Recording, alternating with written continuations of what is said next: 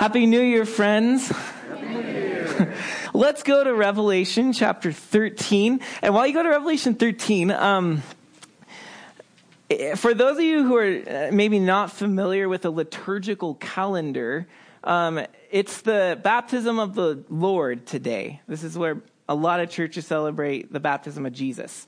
And because of that, that's going to sort of tie into what we're doing in Revelation tonight. So I wanted to read Jesus' baptism real briefly, and then we'll pray and start Revelation.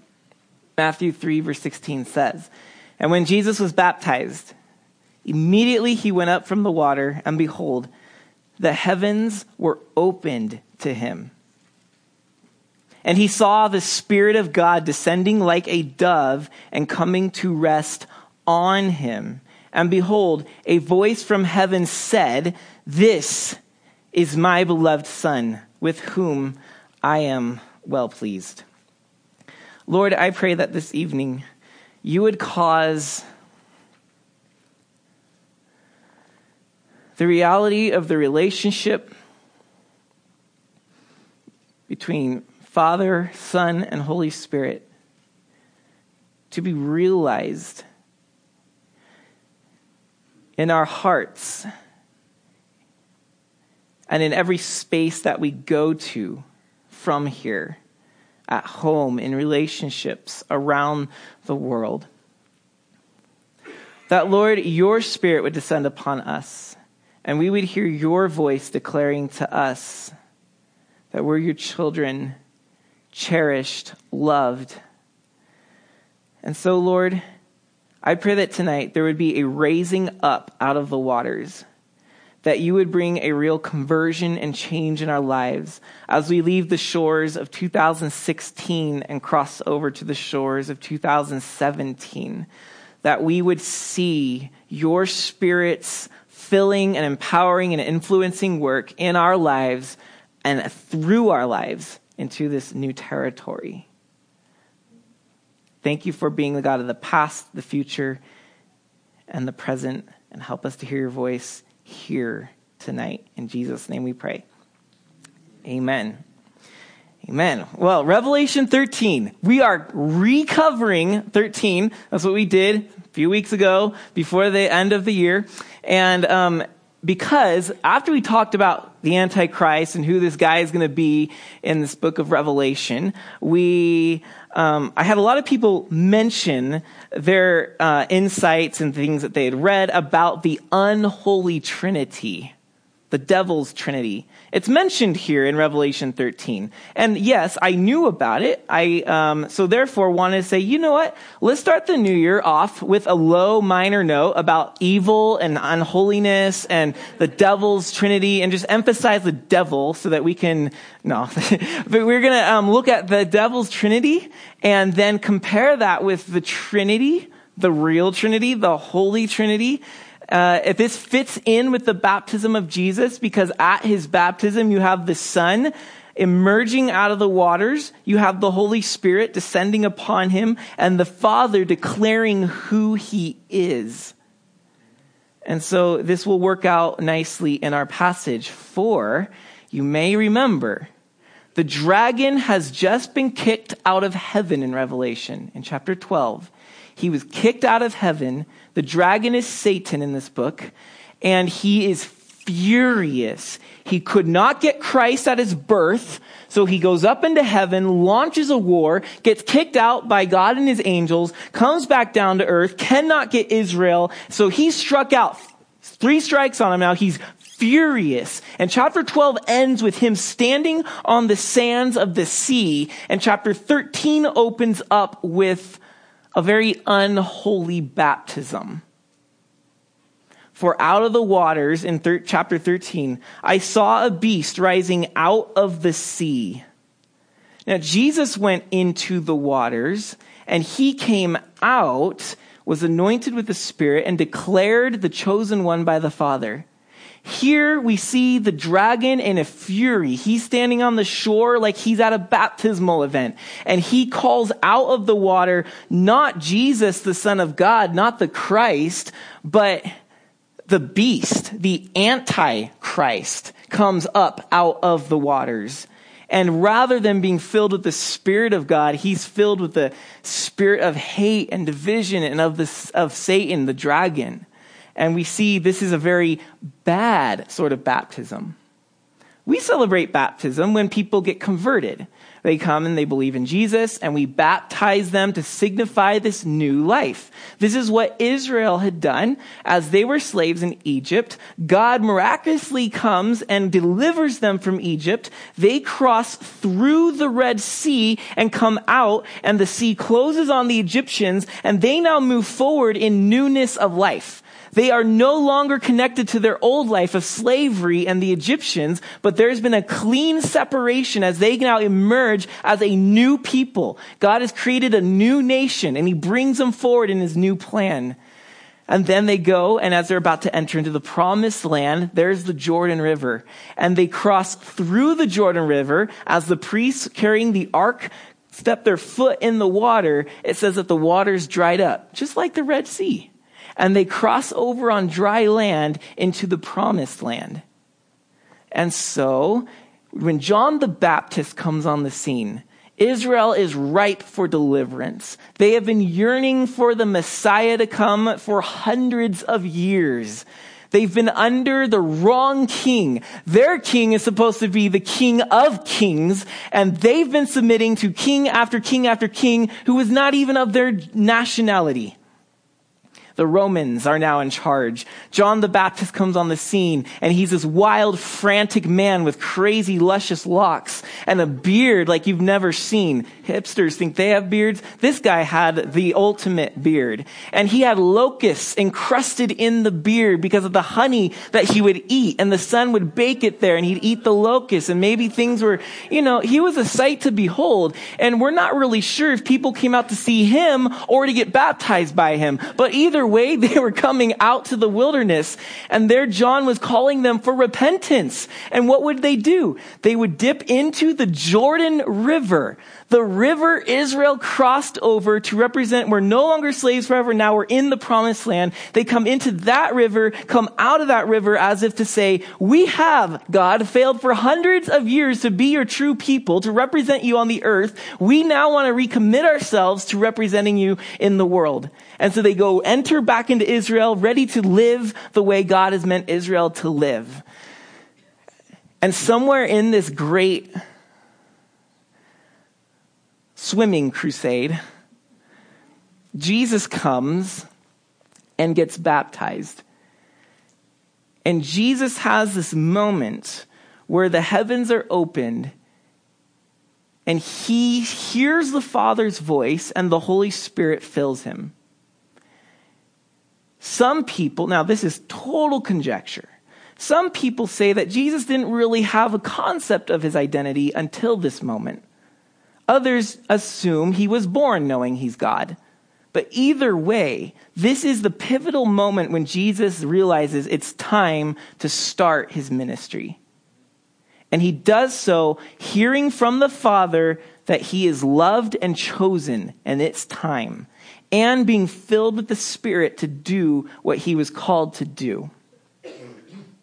With that said, in Revelation 13, the beast comes out of the water knowing it's his time.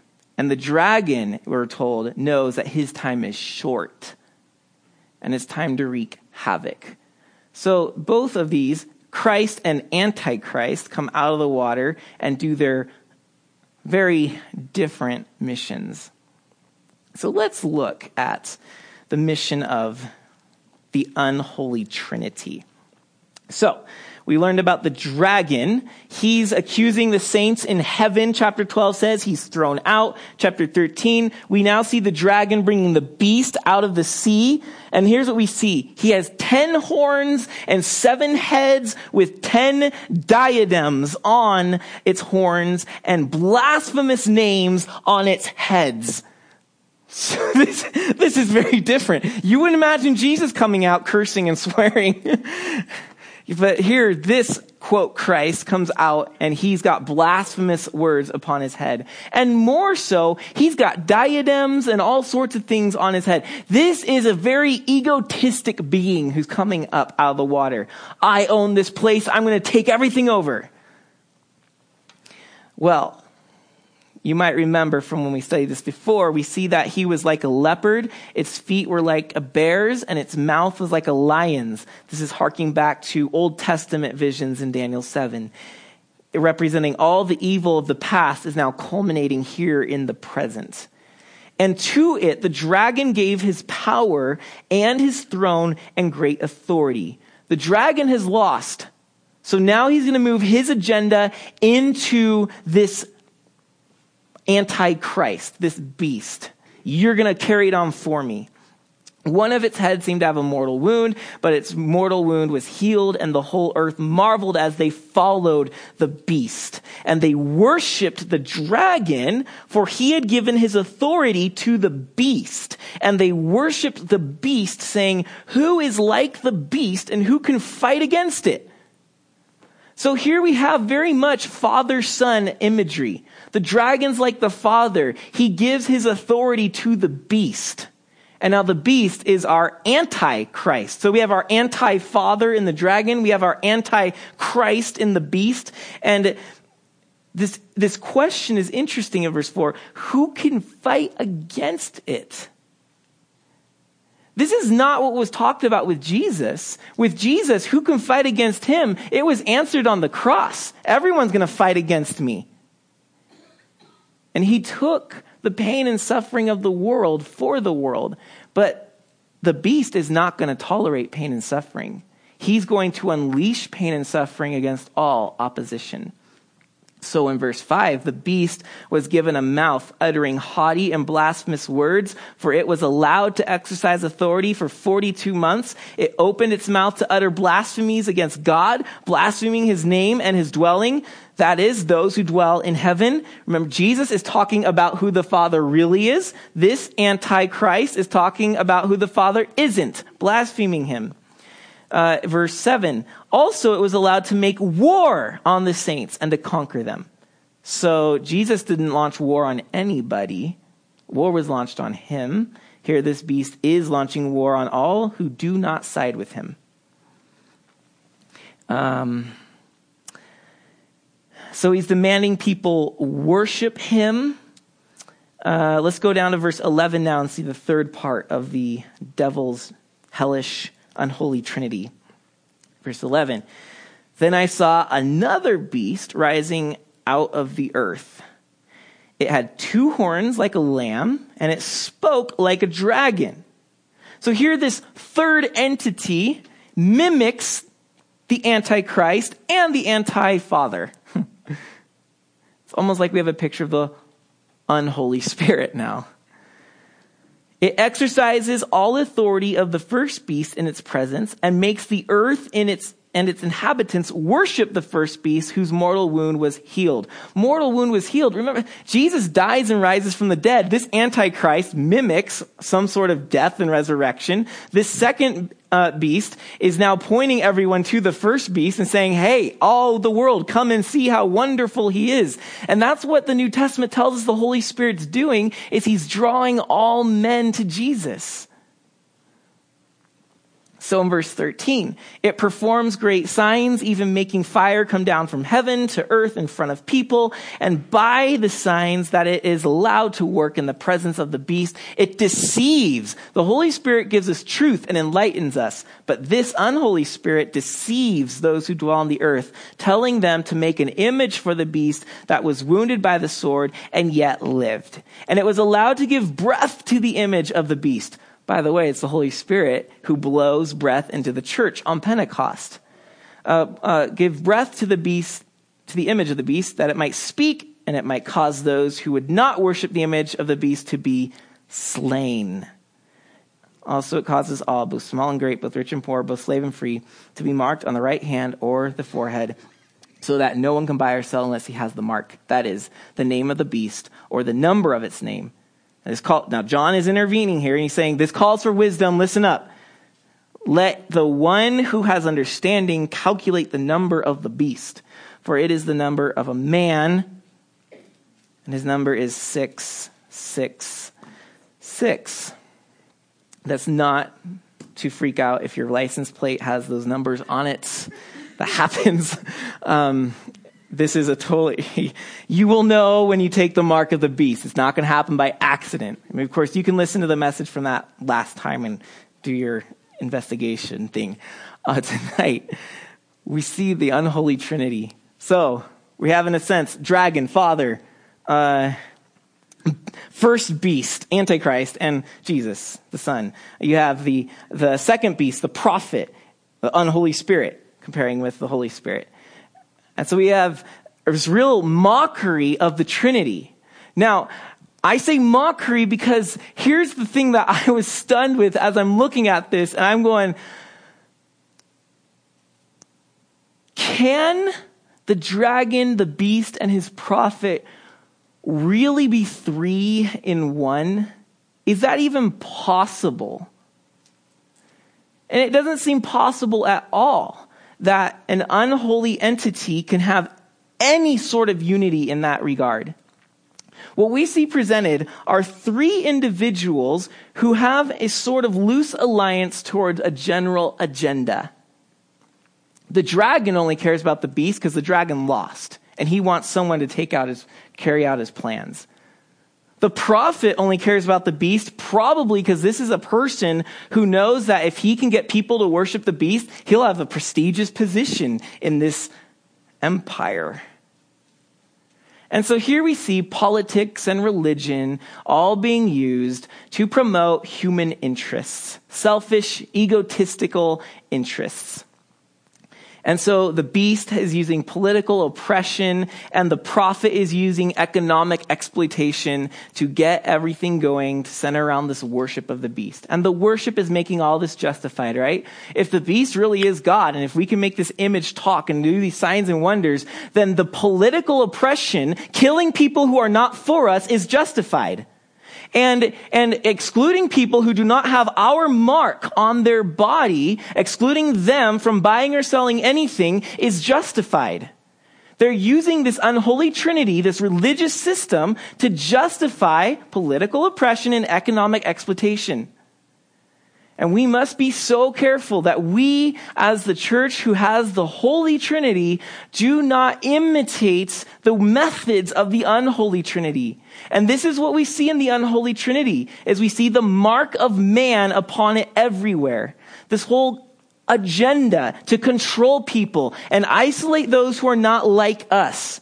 I just can't help but see this whole image of the beast. You have to have 666 to be part of the system. We do this all the time in our nation. Tribalism. If people aren't like us, we don't want them around us. And you get deep enough into politics, it really gets messy with this whole who's like us and who's not like us. And the church has been far from perfect. Most of our churches are gatherings of similar-minded people with a similar skin tone and similar economic gains. Now, granted, our fellowships are usually local, so we have local people at the local fellowships, and local people, more often than not, are in sort of the same sort of affluent or non-affluent area. But nonetheless, we aren't very accepting of people that are of different status, different race, different culture. I don't have anybody in mind when I say this. So if you get uncomfortable, it's the Holy Spirit.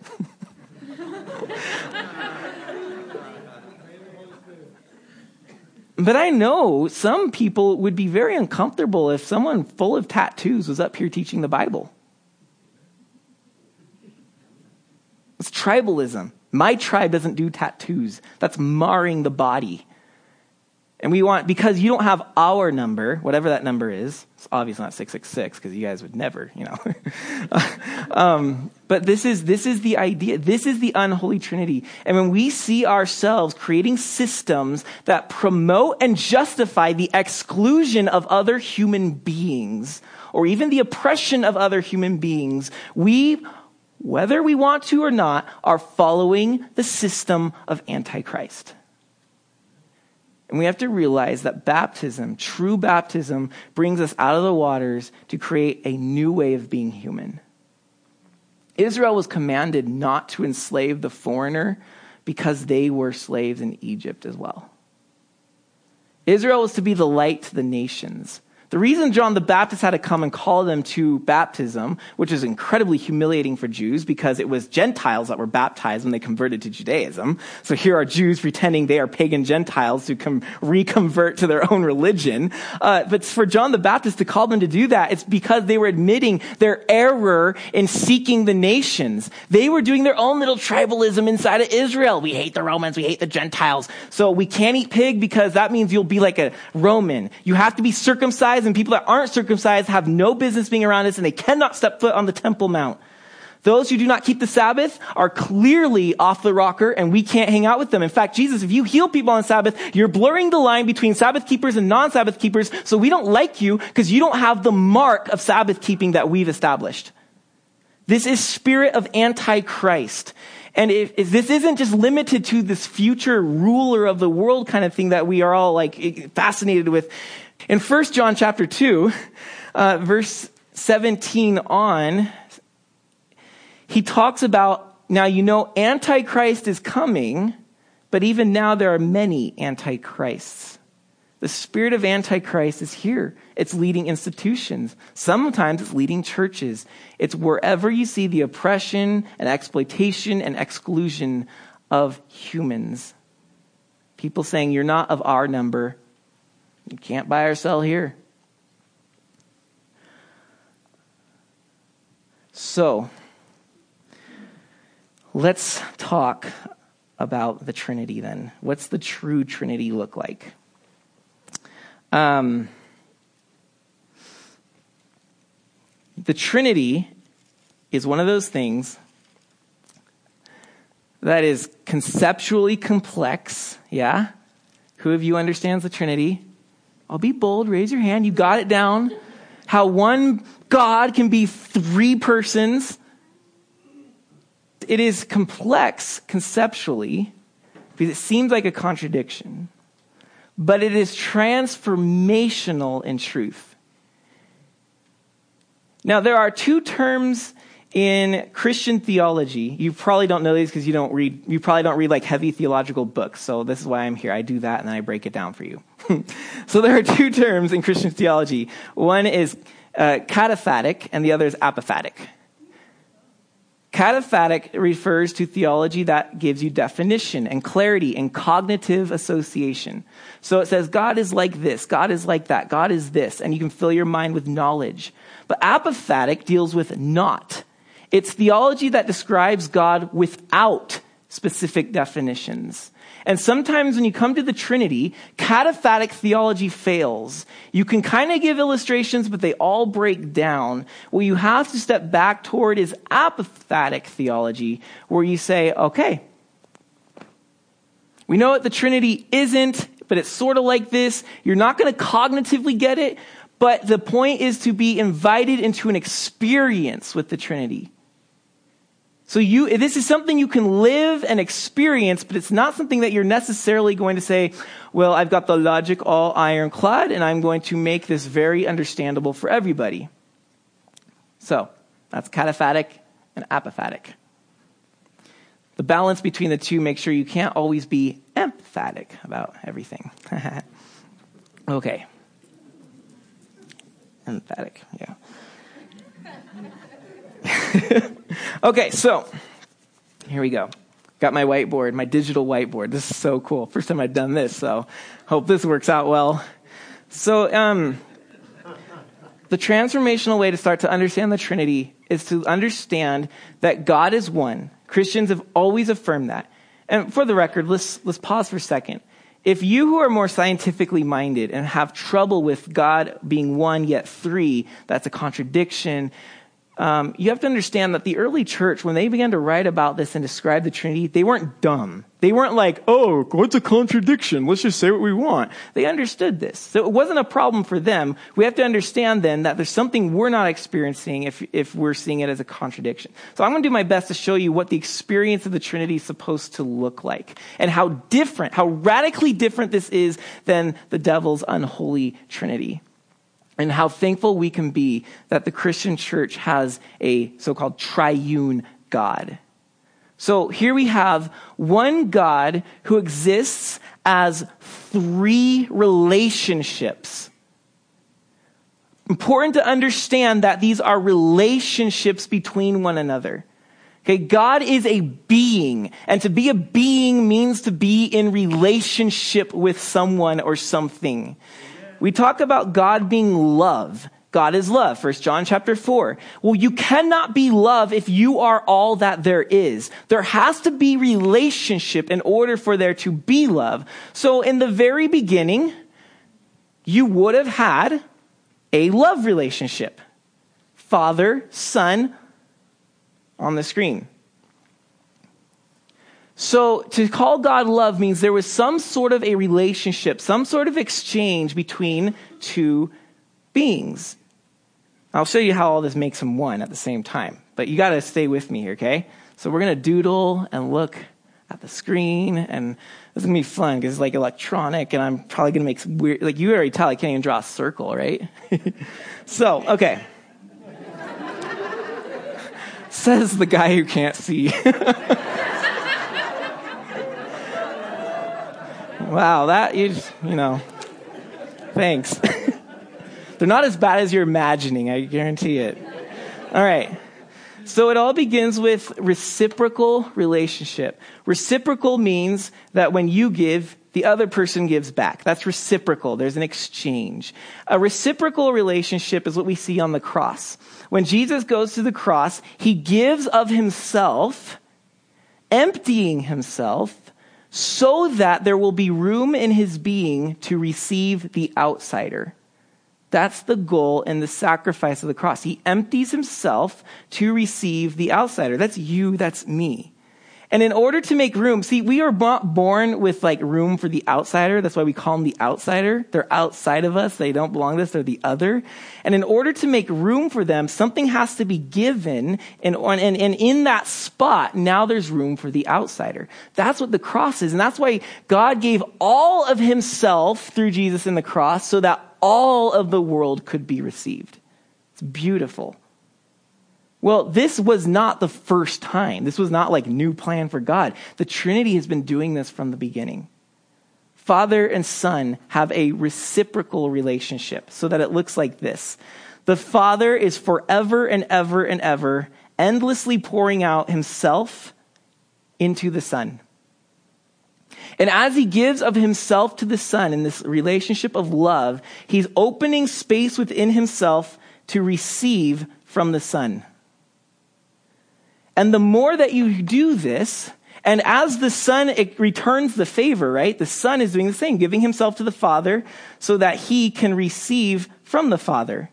And so that as this reciprocal relationship is happening and they're giving of themselves to receive the other, more and more, Son is becoming more and more like Father, and Father is becoming more and more like Son. So that what you have at the beginning that looked like two separate beings are now more and more becoming one and the same. The Son is becoming the Father, and the Father is becoming the Son. Do you see that?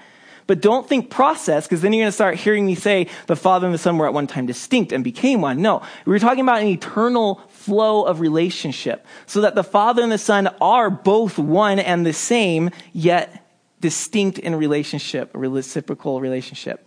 Okay? I hope you're tracking so far. So, you guys get to watch me tap buttons and stuff. Kind of fun. So in this reciprocal relationship, as they're giving back and forth, there's an energy, as all relationships have. As a true relationship, you're giving and you're receiving. They're giving, they're receiving. It's a back and forth thing. As all relationships have, an energy is caused in the space between. This space between, we have traditionally called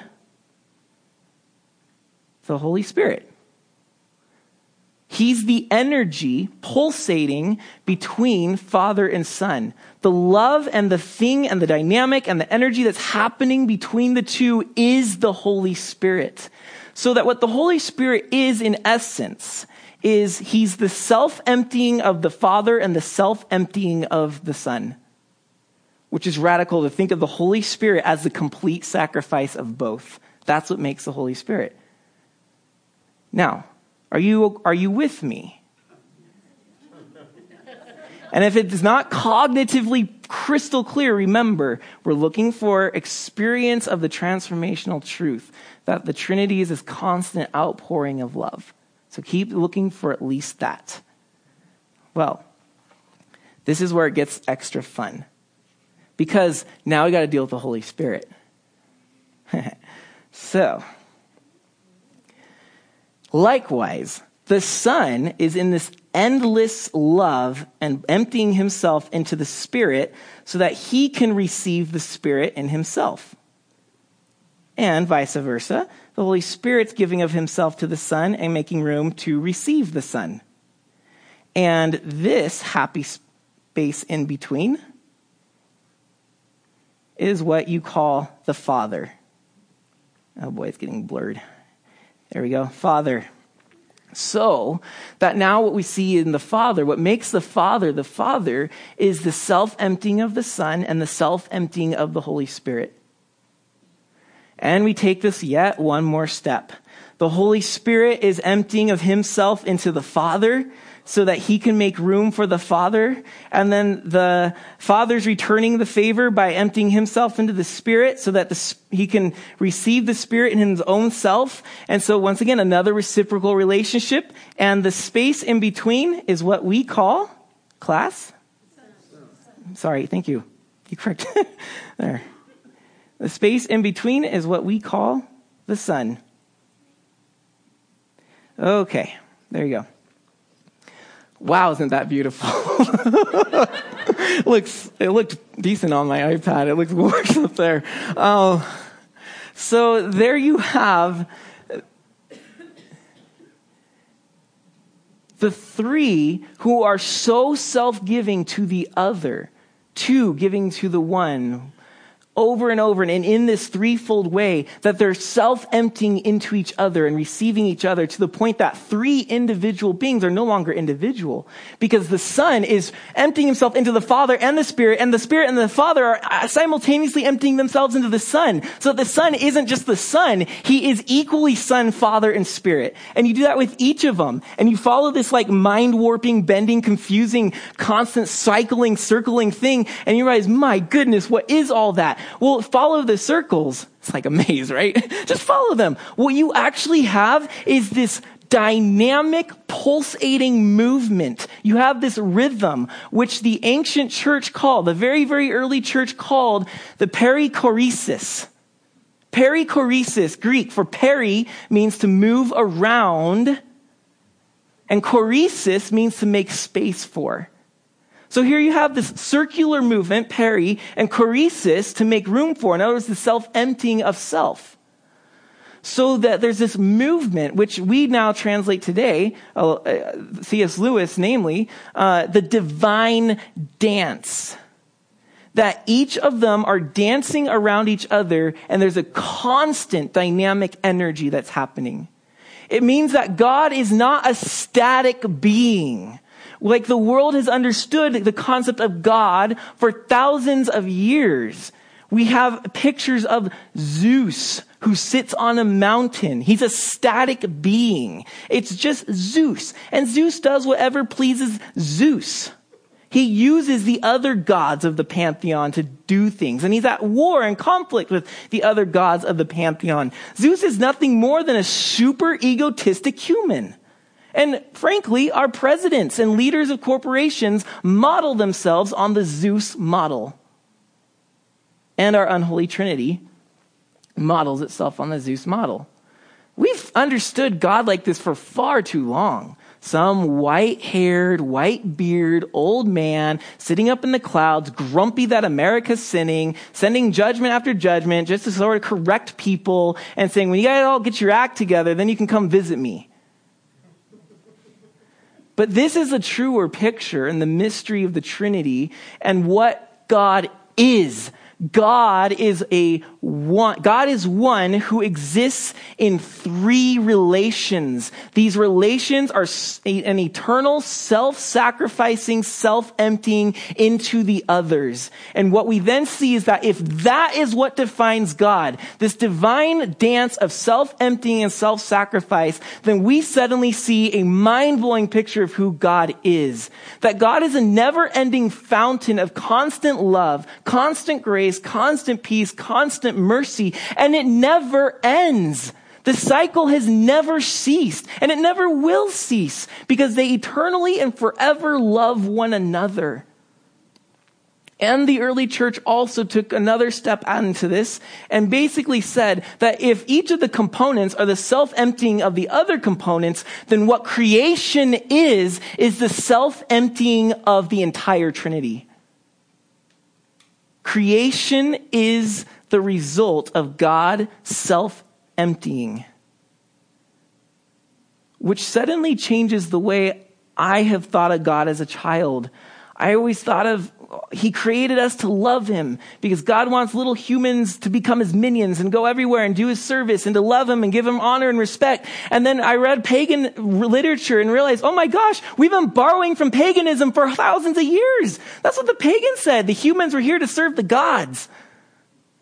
But this concept of God, this never-ending flow of love and grace, suddenly it says, no, the creation wasn't made to love God.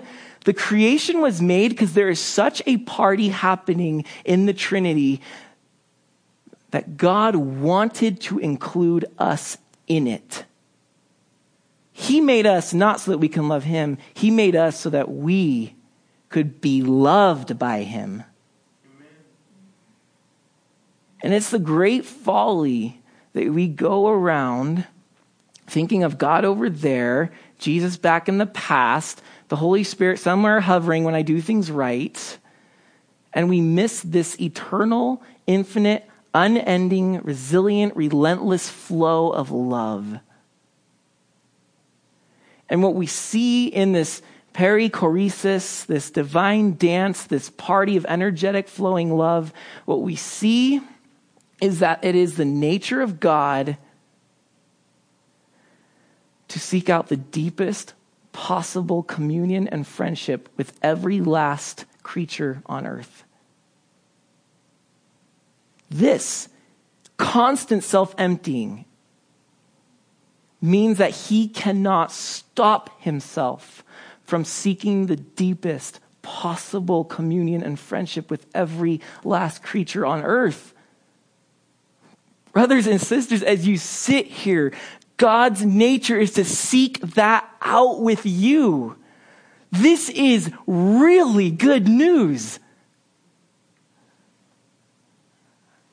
And yet, it is the nature of the dragon, his beast, and his prophet to seek out the destruction and manipulation of every last creature on this earth.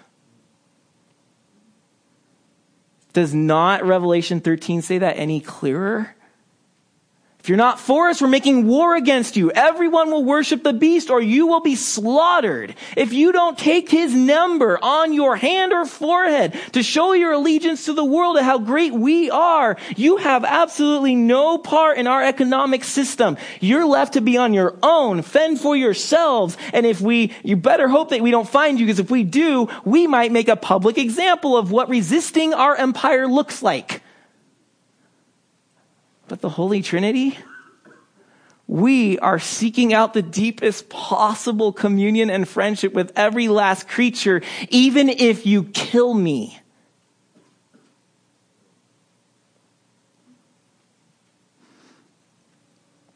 That's the good news of the Trinity.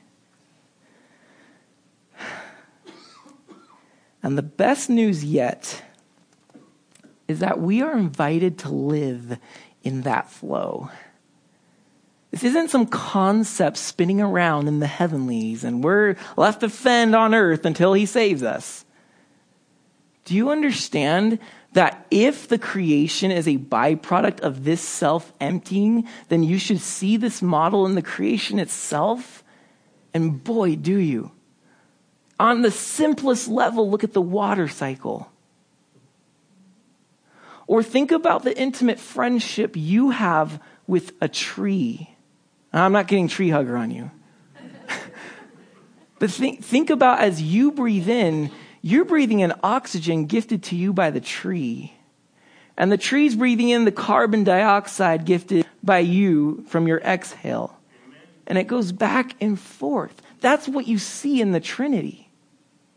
The water cycle, up and down, the constant sharing, condensation, precipitation, evaporation. Look at the basic building block of life. Let's get way down to the nitty-gritty of creation and look at the atom. This one almost gives you goosebumps. There is proton, neutron, electron. Wow, that's interesting. And you know that the electrons are orbiting the nucleus made of the particles, proton, neutron. There's sort of this like vibe, this dance going on there. But you also know that the atom is immensely powerful and full of unfathomable energy. When you split this little dance up, you get what's called the atomic bomb. The energy in this atom is not actually in the electron, proton, and neutron. The energy of the atom exists in the space between those particles. Or in other words, the energy and power of the neutron exists in the relationship between those three particles. And here we have Father, Son, and Spirit in this never-ending eternal relationship of self-emptying and sacrificing and giving and love for one another. That is where the energy lies. And we step into this when we look at what Jesus has done for us, what the Father has done in making the world, the Spirit in drawing us. We step into this energy. And look, brothers and sisters, you are not part of the flow of the divine dance until you not only let that come to you, but let it go through you. Once it begins to come in and go out of you, you are now in that flow. And we step into that dance. We partner in that party. We are part of this flow when we empty ourselves to make room for each other in our lives. And that's when we begin to mirror the love of God. And that's when your preaching is more powerful through the way that you mimic the Trinity and emptying yourself for others to receive others than preaching on a street corner with a bullhorn or at a stadium with a microphone could ever be. This is good news, that as you sit here tonight, you are not being disassociated from God because of your failures, your moral failures, your behavior, your sins tonight. None of that can stop this flow. Do you actually think anything you can do can make the Trinity stop dancing and say, oh, put the brakes on everything. Billy just lied. Or take it more seriously. Frankie just left his wife. The Trinity's not stopping over that. It keeps moving. What happens to Frankie is he pulls himself out of the dance and of the flow. But it keeps moving. And God keeps seeking out the deepest possible friendship, companionship, and relationship and communion with Frankie ever possible. But Frankie keeps moving out. He keeps moving out. He keeps moving away. And here's the truth with most of us is we see something like this, and this is so scarily unlike anything we see in the world, especially like a worldly example of a fake Trinity, that we kind of get scared that God could love us that much. What's going to happen if I get caught up in this flow, this divine dance? Am I going to lose myself? Am I going to, we get freaked out by it. And so we hide from it. The hardest thing you can do tonight is to sit in your seat and say, wow, God is better and bigger than I imagined, and to let that flow through you. We prefer instead to think, I'm going to become more godly because I'm going to read an extra chapter of the Bible this week. I'm going to spend an extra 30 minutes in prayer this week. I'm going to make sure I go to one more church service this month. I'm going to make sure I tithe an extra $1 or $2. I'm going to walk a young lady across the street. We think in those terms that that's what it means to be more godly, to be closer to God. Remove that works mentality and understand that you cannot make the Trinity's eternal, unending flow of love happen anymore. It's been happening forever. You have to let go. You have to open yourself. You have to stop resisting the flow and let it wash over you. Every time I resist God to love me in this way, I'm hurting my neighbor because the flow isn't getting to them. Every time I resist doing what God has equipped me to do in this world, sharing my gifts and talents, I am stopping that flow from reaching the people around me. Every time we say no, every time we resist, every time we say, not me, not today, you are not allowing the Trinitarian love of God to move through you. You are the only person who can stop the unstoppable love of God. We're the only people that can get in the way of this. And church, if we're holding on to some Zeus idea of God,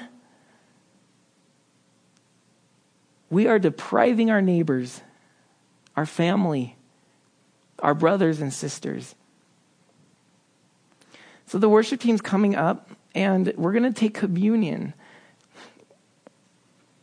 with a profound sense of what Jesus has shown us through the cross, that this is the unstoppable love of God. And the only way it can stop from getting to you is if you resist.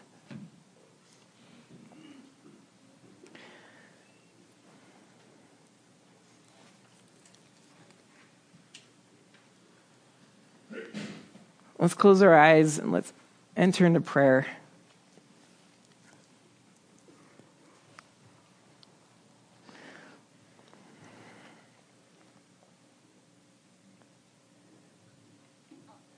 I want you guys to sense where right now God is tapping, maybe even gently, but you have the door shut.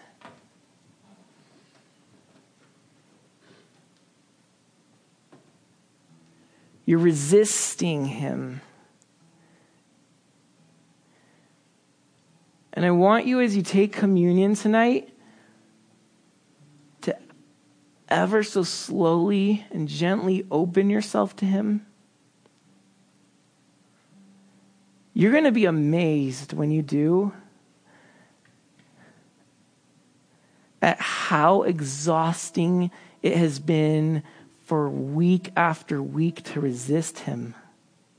It's exhausting.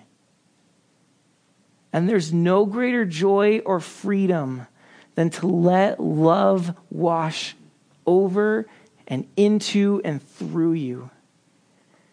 And tonight, if you're resisting because you don't feel worthy or you've messed up, you need to stop using that as an excuse to resist God's inescapable love. He doesn't care. He just wants to get his love in and through you. He just wants you to join this eternal party.